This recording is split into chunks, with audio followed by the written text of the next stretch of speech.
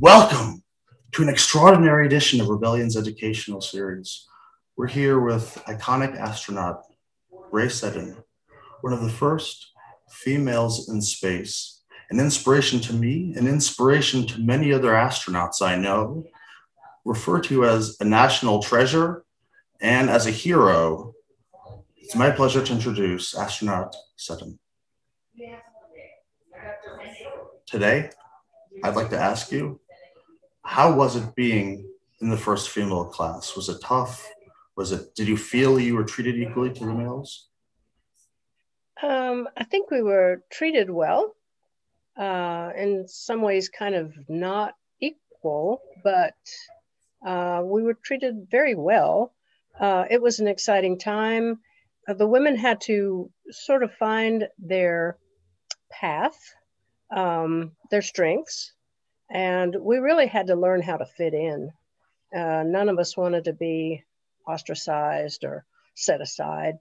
And so we had some learning to do. All of us tried to work really, really hard. I think when women are the first in anything, they have to work extra hard to prove themselves. And I think we did that. We didn't ask any special favors or things like that. If there were things that had to be done, learning things or physical things, we tried our best to be able to do them and do them well. So it was such a trial by water is what you have been said. Yes.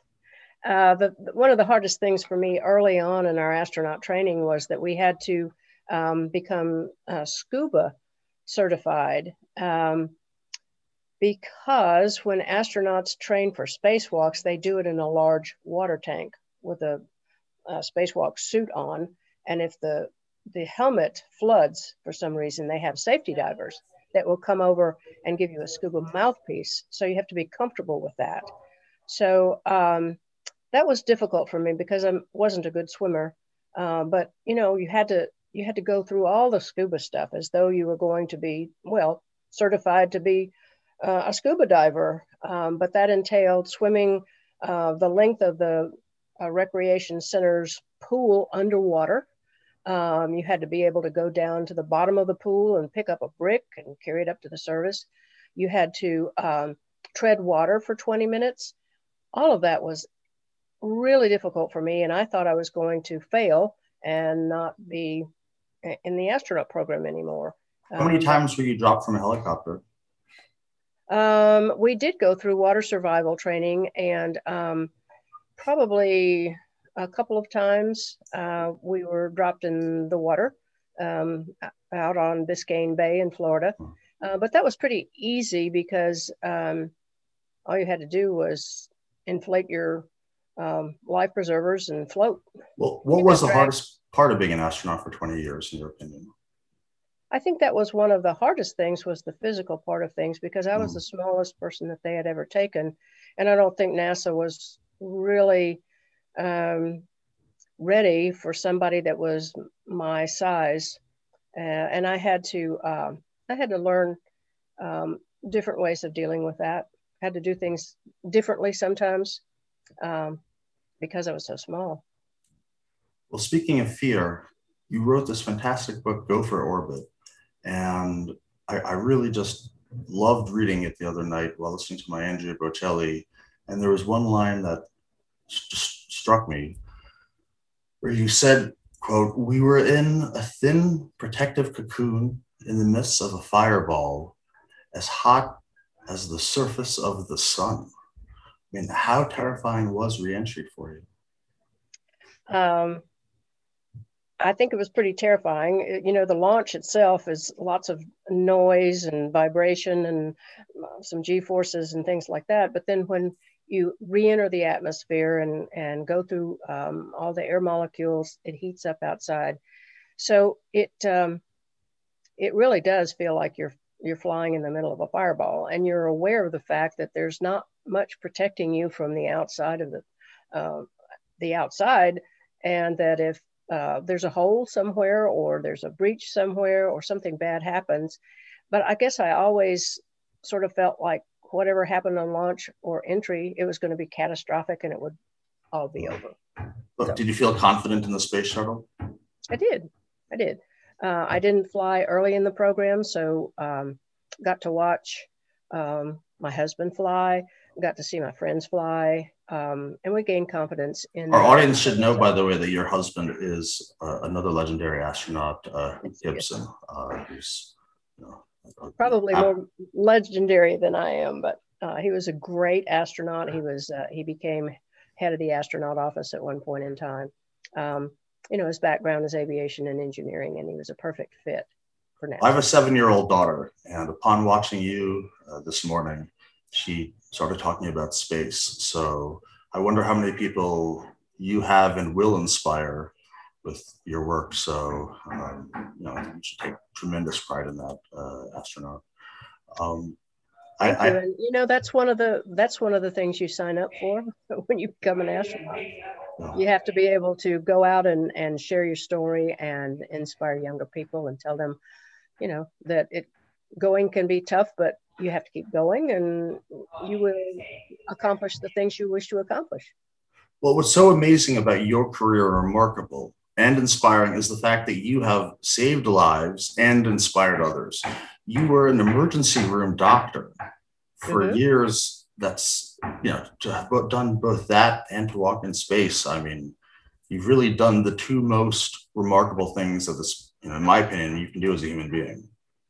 Well, they were both things that I really, really wanted to do. I didn't ever think I'd become an astronaut. So I set the goal of becoming a surgeon and had to work really hard at that and thought that that's what I would be doing with my life until they opened the astronaut program for women. So the timing was perfect for me. And, it led me to a totally different life, but one that was pretty amazing. I met my husband through NASA, and, we were blessed with some astrotots, some children born to astronauts. And so I felt like I had really had a very full life. Absolutely wonderful. You also said previously that the Challenger explosion was the one time you had really thought about leaving NASA. How long did it take you to come back from that? Well, when you dedicate your life to something like the astronaut program, you have to think about things like that. I mean, I had young children and I had to worry about, my own mortality, but I had been assigned to a second flight and had been training for that. And that was my dream flight. It was all about life sciences and studying adaptation to weightlessness. And that was the flight that I really wanted to make. I made a first flight and launched satellites, but you performed surgery in space. I mean, albeit on rats, but you were the first person to perform surgery on space. And so that's also another remarkable first that you have. Absolutely. Do you think it'll be easy to provide healthcare on Mars, or do you have an opinion on that? Not easy, but it's something we have to learn how to do. I think that if we go to the moon and find out what a moon colony is like and how much better things are in 1/7, in 1/3 G, I guess, but you'll have some G forces on the moon and you'll learn to live with partial gravity. And that will give us a lot of information about what it's going to be like when we go to Mars. So, I think that that's a wonderful goal. And I think that we'll learn a lot from the moon habitat, and then we'll be able to know better what we're going to be up against when we get to Mars. Do you want to go back into space one day? I don't know. I suppose if they asked me and I had a particular reason that, I might, but I don't know. I think that the younger people ought to have a chance now, and I'll just watch them and cheer them on. I have a question. On your first space shuttle launch, was the initial feeling, was that kind of your most exciting time when launch occurred on the first time? Was that kind of the peak early on? Yeah, you train a long time for a flight. And my flights, some of them were delayed, and it's kind of a downer when you go out and strap in and get ready, and everybody's watching, and for some reason you don't launch that day. It's difficult, but once you feel the boosters ignite, you're on your way. All the training is, it was worth it, and it was always very exciting when that happened. But I think on my first one, I was just finally excited to get to go, because you're not a real astronaut until you've flown in space. So I knew, when we passed 50 miles up, that I was going to get my astronaut wings. So that's pretty exciting. So how different was it by your 700th hour up in space? Mentally, physically. So you spent over 700 hours in space. And so how different was it physically, mentally for you by the 700th hour? Well, it just sort of felt like I had hit my stride. I had learned how to deal with weightlessness. I knew what it was going to be like. My second and third flights, of course, were life sciences. And, my second flight was all about human adaptation. And my third flight was very much like it. My third flight, I was the payload commander. And so was kind of the leader in getting everything done the way we wanted. And that was a real feeling of success. That flight to me was perfect. We brought back all the information. We did the rat dissections that we had trained for, and that all went well. When the wheels stop on the runway and you're home, I mean, it's just this great relief and exuberance, especially when the flight went well, and we knew we had done a great job. And I think that was one of the most wonderful things in my life, is when we rolled to a stop on my third flight, and I thought, we did it. We did everything we were supposed to do and more. And I was very proud of that flight. John Young said, greatest feeling he ever had was when he rolled to his first stop from his first mission. Yep. You did these experiments in space. I mean, how prepared were you in case one of them had gone awry? I mean, I saw one of the other astronauts, looked like he could get, very sick from getting so dizzy. I mean, what did you have in space to, kind of help him? Obviously, there was no real, medevac available when you're up in orbit. Well, we had planned for all kinds of contingencies. It became evident early on in this shuttle program that we had quite a bit more room to move around than they did on the Apollo flights. And with moving around, a lot of people got disoriented and motion sick. And at first, it was just kind of like you had to tough it out. And then we found a medication that could be given with a shot that took care of that. So people felt a whole lot better about it. But we did have, on board, we had a medical equipment set that we could do things for people, some pills, some shots, some things like that. And every flight had 2 people that were trained as crew medical officers. I didn't have to have a whole lot of training because I was already a doctor. But for instance, my husband always volunteered to be the crew medical officer on his flights, and he had to learn a little bit about, putting stitches in and pulling teeth and giving shots.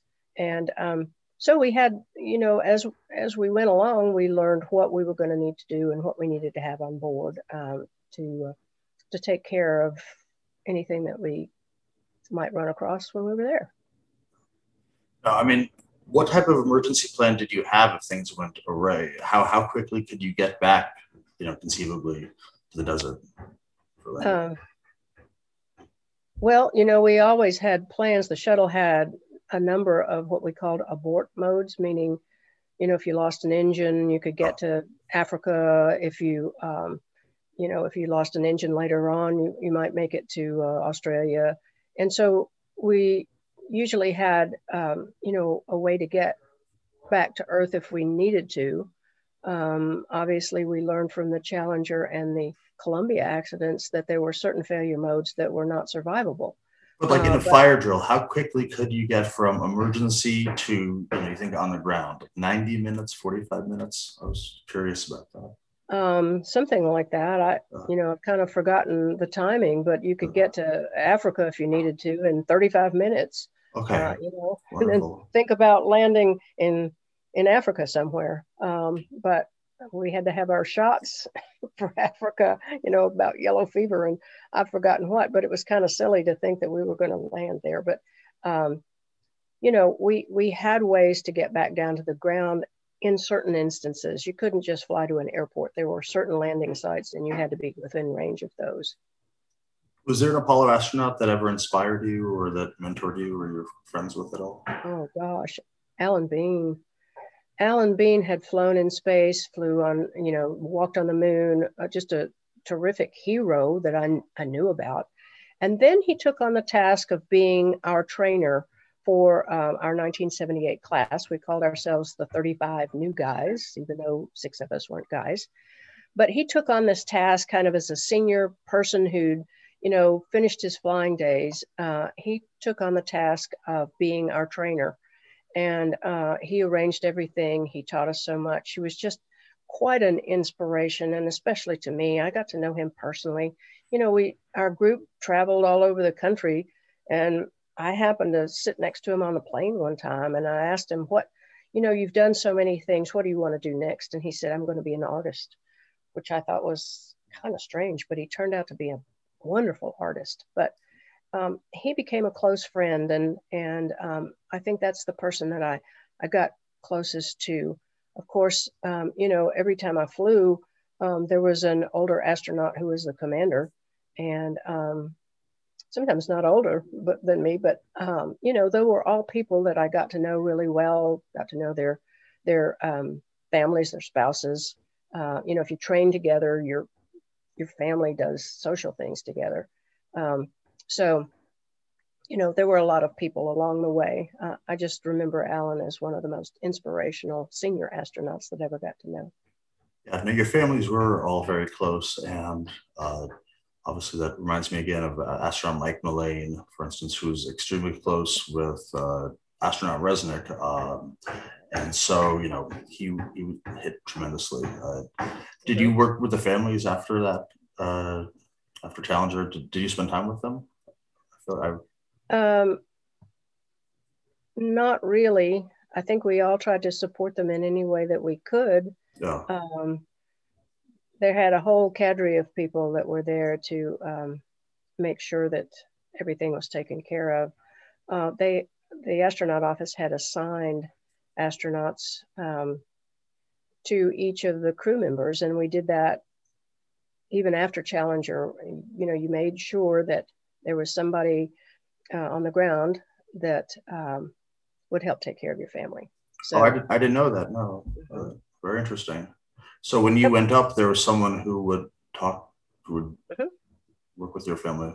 Very interesting. Exactly. Did you become friends with that astronaut? Did you guys kind of bond? Or? Gosh, yes. Okay. If you know that you've got to sit down and ask somebody where their will is and what they wanted to do about being buried, and you got really close to people, and it was one of those things that it was a way of giving back to help the others along the way. But that was a good thing. That was part of our astronaut support plan. When we originally were flying, no one considered what the families were going through. Initially, we all had to take care of our own plans to get to launch site, our family plans, and everybody had to make their own personal airline reservations, hotel reservations. And we learned after Challenger that everything was totally disorganized. Nobody knew where the families were staying, how to get them checked out of their hotels, get them back to Houston. That was a big step for the astronaut program. Pinky Nelson put that together and ran it through all the hoops that he had to make all of that happen. Get the NASA planes to take people back. Make sure everybody was in the same hotel. We had 2 astronauts for each flight that were the family support people. And they, made sure everybody's luggage got to the right place, then got back to Houston if it needed to. So, along the way, we learned how to do it better and better. Well, Did you have the right privacy when you were on board the space shuttle as a female? Did you feel comfortable Oh during the yeah. flights? Okay. We had a Uh, bathroom up there. We had a door that you could pull closed. So, and I slept in the airlock.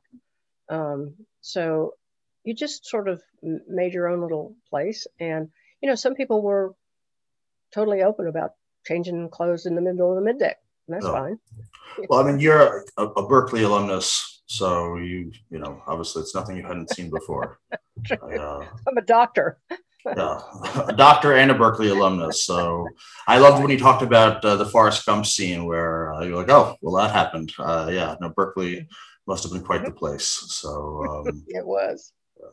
no, we love Berkeley, actually. One of our Rebellion's board members is Dean Kreitzman. So, Mhm.